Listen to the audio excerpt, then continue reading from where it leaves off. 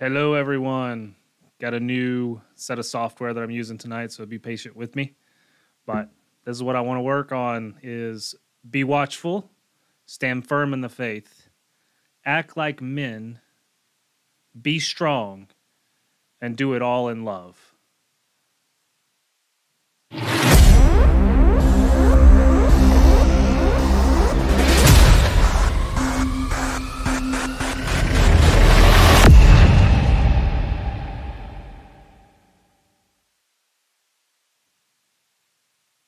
Hello, everyone.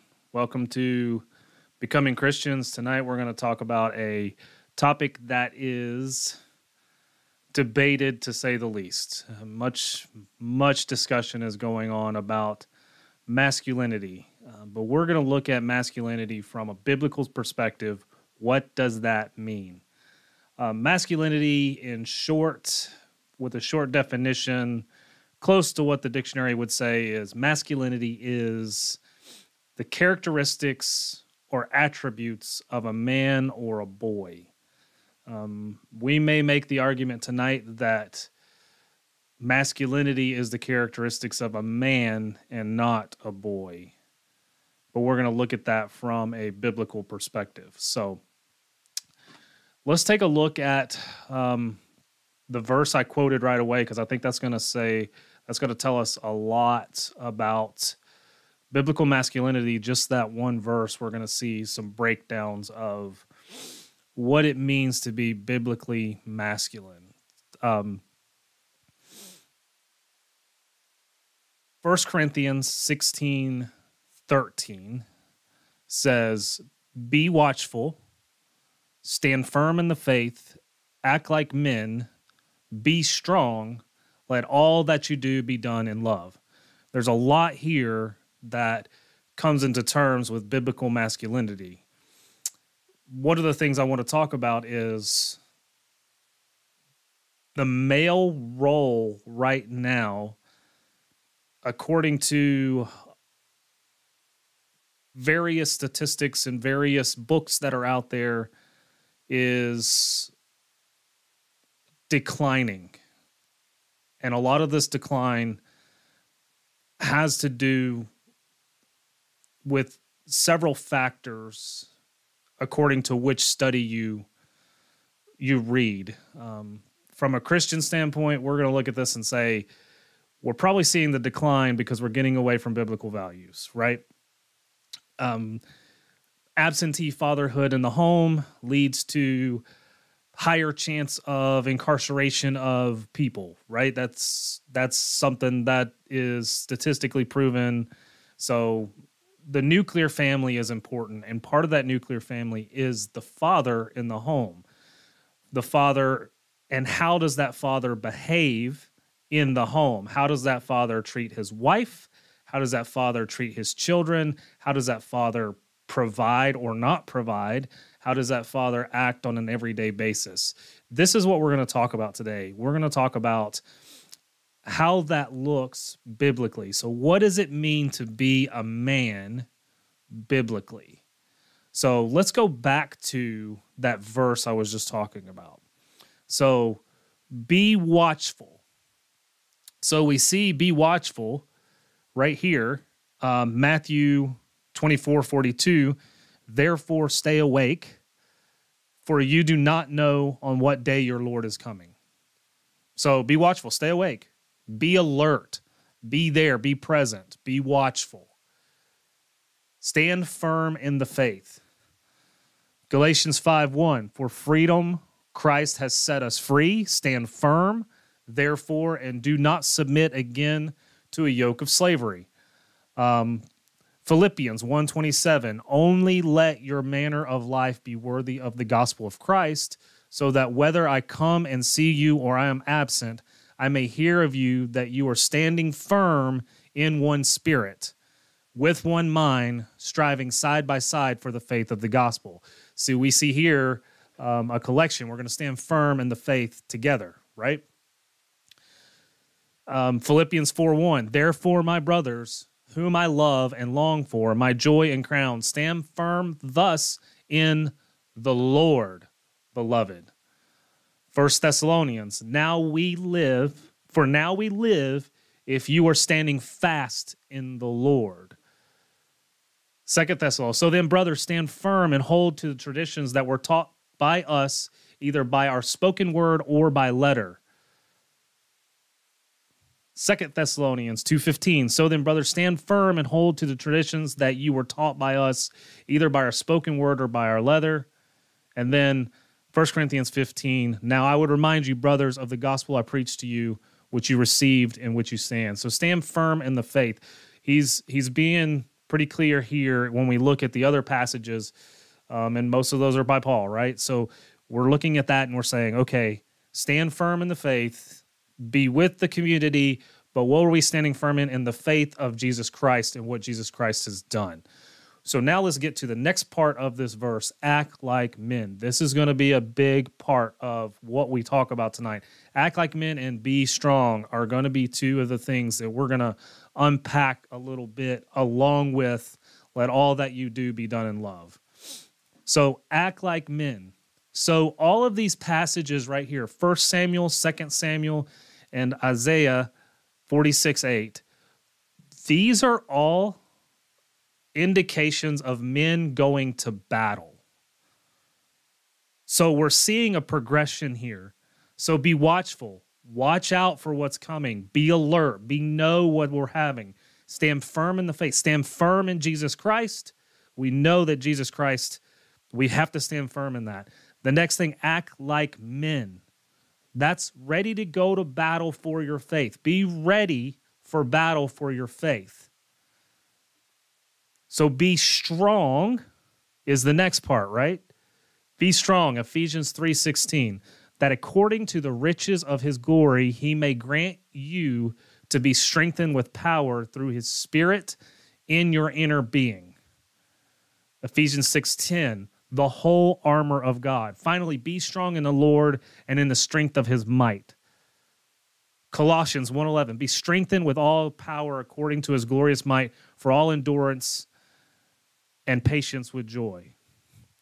So we're looking at battle. We're looking at, so, hey, we're going to go to battle, but what are we going to battle with? How are we going to defend it? We're going to defend it with the word, just like we're seeing right here. Be strong according to the riches of the glory that he may grant you. Finally, be strong in the Lord and in the strength of his might. This is the whole armor of God. I don't know that I necessarily need to go into details there. But if you're not familiar with the whole armor of God, please go to Ephesians 6. Learn about the whole armor of God. We're talking about the belt of truth, the sword of the word. These are all things that we're saying, hey, armor up with Christ. Armor up with Christ. And then the following thing, let all that you do be done in love. Prophecy and tongues. Pursue love and earnestly desire the spiritual gifts, especially that you may prophesy. So this is what he's referring to here. So he's saying, love earnestly. So we see this pattern in this verse right here. We want to be watchful. We want to be awake. We want to be aware.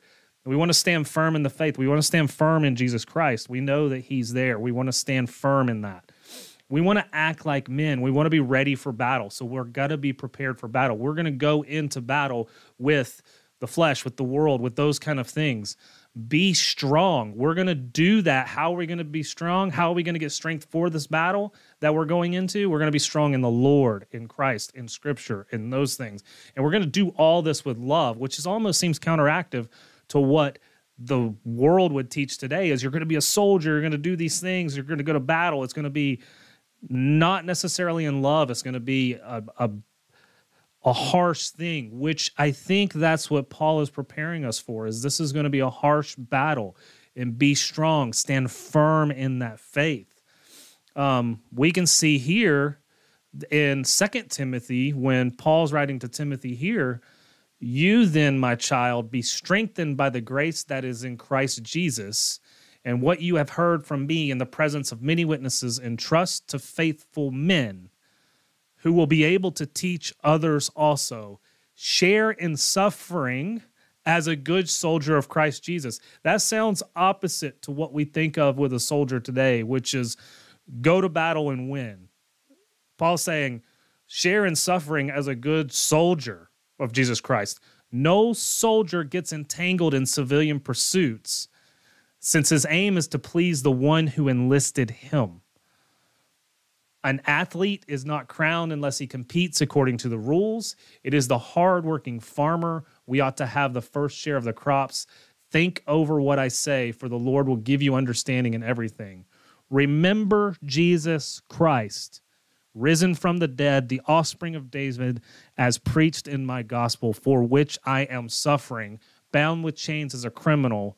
But the word of God is not bound. Therefore, I endure everything for the sake of the elect, that they may also obtain salvation that is in Christ Jesus with eternal glory. The saying is trustworthy, for if we have died with him, we will also live with him. If we endure, we will also reign with him. If we deny him, he will also deny us. If we are faithless, he remains faithless, for he cannot deny himself. So we're seeing another picture of a soldier here. So what I'm seeing in biblical manhood is be watchful, be aware, stay firm in Christ. That's a big picture that we need to see. So we're being strong, we're being faithful, we're being obedient to Christ, we're being a soldier for him, we're being prepared, we're putting on the full armor of God. These are all commands of biblical manhood. Sounds very manly, right? According to even the Western world, it sounds manly. We're going to put on our armor. We're ready for battle. So it's not that the world right now has masculinity completely wrong. They just forget the last part of the verse, which is, let all that you do be done in love. Or they forget the first part, which is be watchful, stand firm in the faith, act like men, be strong. It seems to be that they split this verse into two pieces, and they say either a man has to forget all of his masculinity and being strong and standing firm and acting like men, or he has to be totally firm, act like men, be strong without any love. These are two extremes that we tend to run to, but that's not the picture that's painted here when we see biblical masculinity. A great example that we see is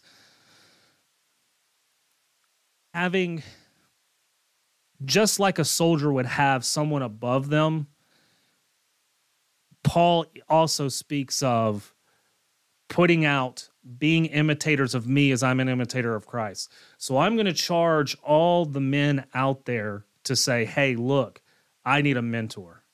I think a mentor is an important part.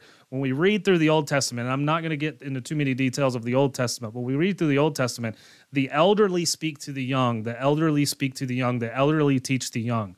So how do we be strong? How do we put on the full armor of God? It is Scripture. We also depend on the church, and we need to lean on the older men, and even for women in the church, to lead us in this. How do we become a good soldier? We get trained up. How do we become a good soldier? We have to train. We have to learn from the people with experience there. So Paul's telling us here, I'm going to sacrifice myself, but I need to be an imitator of Christ. And that's who we're ultimately trying to imitate. But who's been imitating Christ before us? People that have been doing it longer. So we need to lean on them and understand and learn from them. One of the things we see is the separation, right? We're seeing like, well, men need to be more feminine. Well, I would argue that Paul says, no, men don't need to be more feminine. They do need to be loving, but there's a sense of not feminine.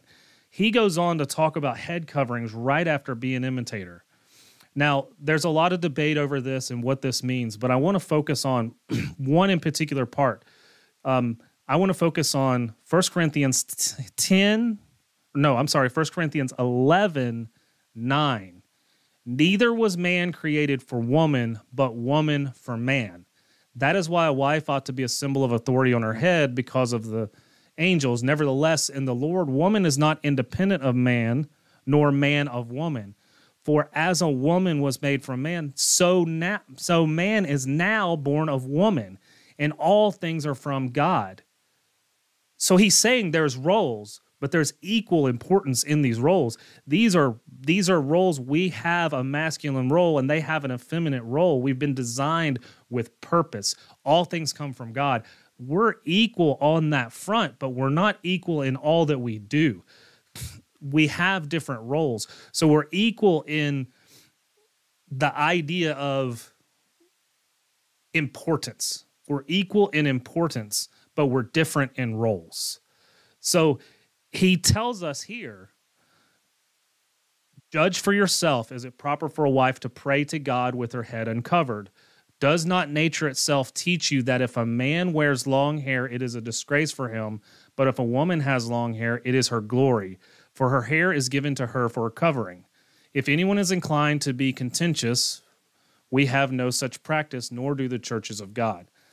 So he's saying, men, be men, women, be women. This is an important aspect we need to not forget, because we have been given certain roles. We can even look into testosterone, estrogen. Why are these things this way? But I'm not going to go down the science road today. We're going to stay within the Bible today. And I really want to focus on biblical manhood, not necessarily roles in the church or even necessarily what the woman's role is here. I want to talk about what the man's role is here. So let's talk about wives and husbands, but let's focus on husbands here because we're talking about biblical manhood. So husbands should love their wives. So we're in Ephesians 5:28. We've just talked about wives submitting. Most people are aware of this. It's used out of context a lot, unfortunately, and it's twisted a bit. But let's talk about what the husband is supposed to do, because I think this is going to match where we're back, where we first started in 1 Corinthians.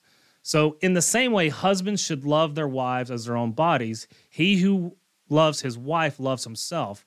For no one ever hated his own flesh, but nourishes and cherishes it, just as Christ does the church, because we are members of his body. Therefore a man shall leave his father and his mother, hold fast to his wife, and the two shall become one flesh. This mystery is profound, and I am saying that it refers to Christ and the church. However, let each one of you love his wife as himself, and let the wife see that she respects her husband. So focusing just on the husband here, we see it's really interesting. I made this point in another video that I'd love for you guys to go watch, which is I Failed as a Father. But right below here, we go to Ephesians 6, and it talks about children obeying your parents. But right after that, in 4, fathers, do not provoke your children to anger, but bring them up in discipline and instruction of the Lord. So there is actually 2 places where men are commanded here. So we are told that we are to love our wife as Christ loved the church. We are also told to not provoke our children to anger. This should show some importance of the father or biblical manhood in the household. This is not just for wives. This is not just for children. This is the man in the household. So what we see for biblical manhood is we need to stay alert. We also need to stay strong. We need to stay strong in the faith. We need to be strong. We need to act like men. And we need to do all these things with love. So I want to put in a little bit of more emphasis on this love aspect, because we've talked about being a soldier, which is great, but let's talk about the love aspect of it.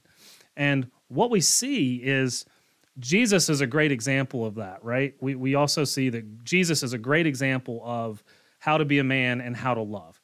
He was sacrificial. Men are to be sacrificial. We are to be as Christ was to his wife. We're to be that across the board. Soldiers are sacrificial. What is the greatest love that someone could do? Lay down his life. We are to lay down our lives. I know this isn't what people want to hear, but our role as men is to be servants. I heard someone say this, and I wish I knew who it was. I'd give him credit for it, but I really like this. He calls himself a savage servant. Now, I don't know that he's Christian. I don't know anything. I just heard this term, and I really like this savage servant because it really kind of encapsulates what we're talking about. We're talking about Men being like soldiers and savage in their duties, but loving, and the way we love is to sacrifice. So how do we sacrifice? We have to stand strong to the point of death of ourselves. So we have to sacrificially give. Others come before us. Jesus came down out of glory to walk on this earth humbly and serve us, to give himself for our sins that we deserve. And then he was lifted up, and Jesus says all the time, those who are last will be first. Those who are last will be first. He's calling us to be last. We're supposed to be last in all that we do. We're here to serve, but we're also stand firm, be strong, act like men. There are times to battle. We battle for Christ. We battle for our family, and we have to battle for the nuclear family now within the Western world. But there's a point I was doing some studying on this, and there was an interesting aspect that I think matches this in Genesis that I didn't catch before. Maybe some of you other guys have caught this before, but this is really, really spoke to me in biblical masculinity. The fall. It's funny, you wouldn't think the fall, because when we think of the fall, we think of how Adam blamed Eve, and then Eve blamed the serpent. So Adam just didn't take any responsibility. He let the snake in, right? There is a bunch of things where we can blame Adam. As a matter of fact, there was some research done and asking between men and women and who was at fault for the first sin. Most men will say men, and most women will say women within the Christian church. But regardless of that, there's something really important. After the fall happens, and the man said, it's whom you gave me, which really, he's kind of blaming God too. So he's not just blaming, he is really not taking responsibility. He's saying, God and this woman, you guys did it, not me. But here's what's interesting. So he blames the woman blames the serpent. God goes through and he points out and he gives them the curse that's going to happen. Now this is all going to happen. But here's what's interesting in Genesis 3:20. The man called his wife's name Eve because she was the mother of all living. After he was just cursed, he has not named Eve yet. He had not named Eve. They sinned, they fell, and after he was cursed, he named her Eve, the mother of all things. Now, let's be realistic. As people, when people do us wrong or somebody does something wrong, and we've already committed one sin, we're bad to go continue to commit sin. But how many of us would truly go look at maybe our spouse or our girlfriend or a friend or anyone that has potentially done us wrong and say, hey, you know what? I'm going to name you the mother of life.